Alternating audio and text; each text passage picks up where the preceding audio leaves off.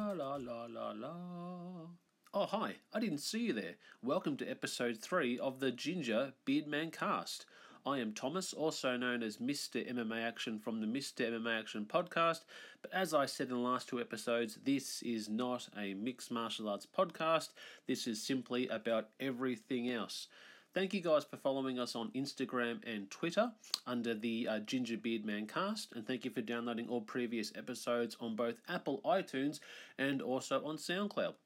Within the last fortnight, I put out a bit of a Twitter poll to see what people wanted for episode 3.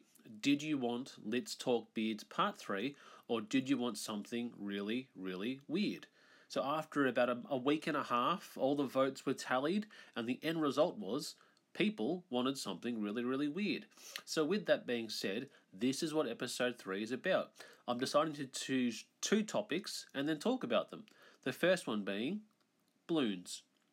We all know what balloons are. We've seen balloons in birthday parties. We've seen it for promotional materials. There's even songs written about balloons. But I really wanted to know exactly where did balloons actually come from. So one thing I actually didn't even know is that you think of what goes into a balloon. Now, when it's someone's birthday, here, happy birthday. Here is a hot bag of my breath, and I'm giving it to you. So you actually think about what a balloon actually is. It's just holding your warm breath inside there. But then you've also got alternatives to use where you can have things such as hydrogen, noxious oxide. You've also got your normal oxygen in there. You can almost just have air pumped into there, and you can also have helium.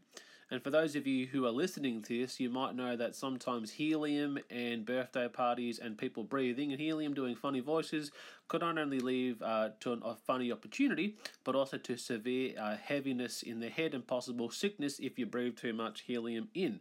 But one thing I actually didn't know, I didn't know that one of the very first balloons that was actually made using a pig bladder. Yeah, I know, it's weird.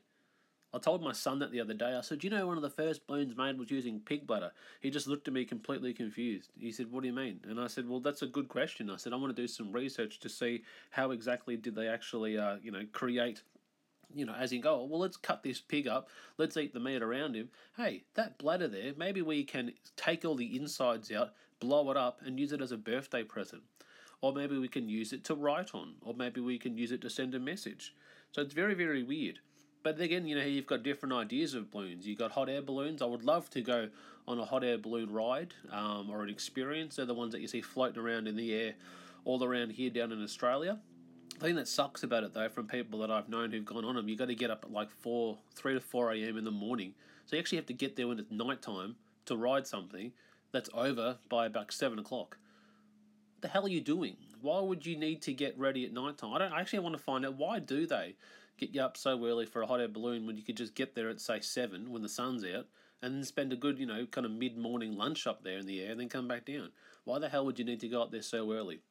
But that, again, is something I really want to check out to see what it's actually like to go into a hot air balloon. But it's really crazy that if you think when you had hot air balloons all around. So with that being said, I wanted to find out when was the actual first balloon made and who actually made it. And what I actually came across was the information and the year and the person that invented the actual first balloon. And that person is the name of Michael Faraday.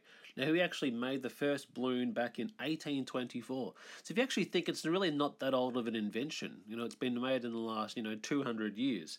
So he actually did that. That was a rubber balloon at the time. So reading some of his notes here, it's like balloons in their various forms were invented for use in military communications, as I was saying, around passing a message, scientific experiments, and transportation. What the hell are you I get it. See? I was going to say, how the hell do you put someone into a balloon? But then I thought possibly hot air ballooning. But it wasn't long before people began to have fun with them. The first rubber balloons were made by Michael Faraday in 1824 for use in the laboratory. So there you go, guys. Michael Faraday, thank you for giving us the idea to blow our breath into a bag and give it to someone for their birthday.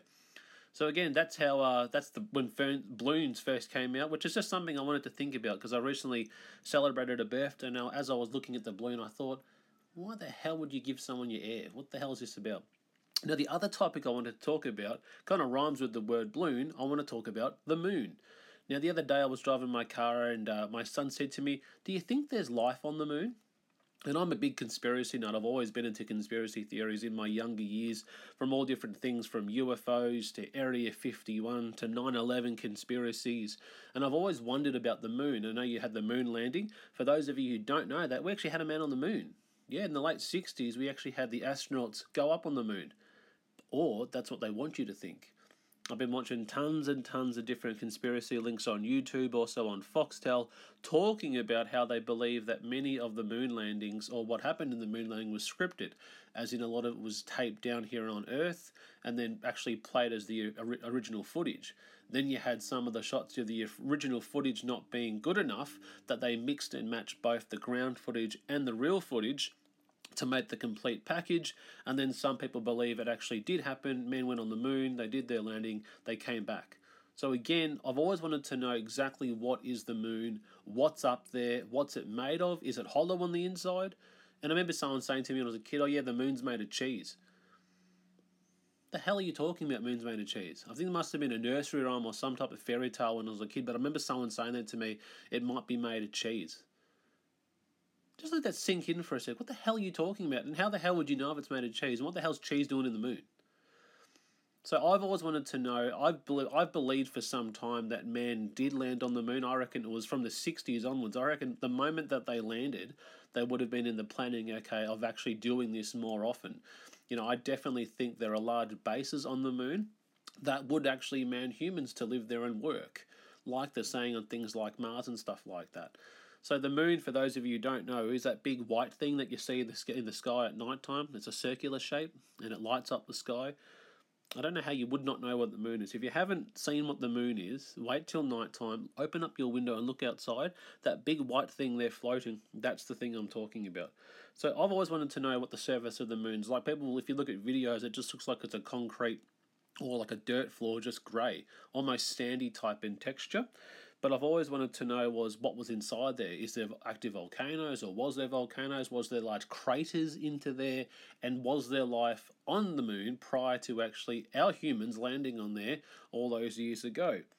And you can read tons and tons of different conspiracy theory documentation, and you can watch tons and tons of videos where they say that they filmed bases, they've had ships landing there, and there's even footage of when you've had astronauts actually on the moon communicating, saying things such as, yes, they can see us, they know we're here. As in, they're talking about something that's already on the moon while they're placed there. Are they talking about fellow astronauts? Are they talking about fellow soldiers? Or are they talking about interterrestrial life that we have not yet had contact with? But I really, really love this conspiracy stuff. So the moon is that big, large crater that you see. And one thing I've always been keen is that the idea that in the 1960s, when all the international space race going on between Russia and the US, for the president at the time, John Kennedy, to make the announcement that we're going to fly a man from our Earth out of our atmosphere into the moon. And you would think that would only be something you see in storybooks. It would be made up. It couldn't actually happen. So for us to actually do that and actually land there would have been absolutely crazy at the time. If you think in this kind of current time that we're in, it wouldn't be difficult at all. You would think that we would have some type of mechanic that would get us there quicker than what it was like. But I'm very interested in finding out more about the galaxy. There were some new moons, I think, that were unveiled last week that NASA said there were 4 or 7 Earth-sized moons that they found last week, and that again shows you the breadth of how big our actual galaxy is. I definitely think there's a multiverse. I definitely think the Mandela Effect. There's another podcast I listened to, very cool one that I started listening to last week, and they actually recently covered the Mandela Effect. And again, that's something that if you don't know, check out their recent episode. This podcast is known as the Secret Transmission Podcast. Check them out on Apple iTunes and on their Twitter page. They did some fantastic episodes last week. They covered the Men in Black, and the week before that, the Mothman Theory, and the most recent episode they spoke there about the Mandela Effect. So check that out on the Secret Transmission Podcast. But I really love conspiracy theories, and I would actually love to talk a little bit more about them in future episodes. But the moon is something that I've always been keen to know what it was like to walk there, and actually, are you floating in space? Because if you look at some of the footage, when they did do the moon landings, you did say, when you see that the flag's moving and people reckon there's no air in space, there's too many conspiracy theories talking about that. So again, each to their own in terms of what you believe is real, in terms of what is actually going on in space. But there you have it, guys. 2 random topics from balloons to the moon. For more information, you can check us out on the Ginger Beard Man Cast on SoundCloud. You can check us out on Twitter at GingerBeardCast. That's at GingerBeardCast on Twitter. Check us out on Instagram at GingerBeardManCast. And if you'd like to send me an email, you can do at the GingerBeardManCast at gmail.com. And this has been episode 3 of the Ginger Beard Man Cast.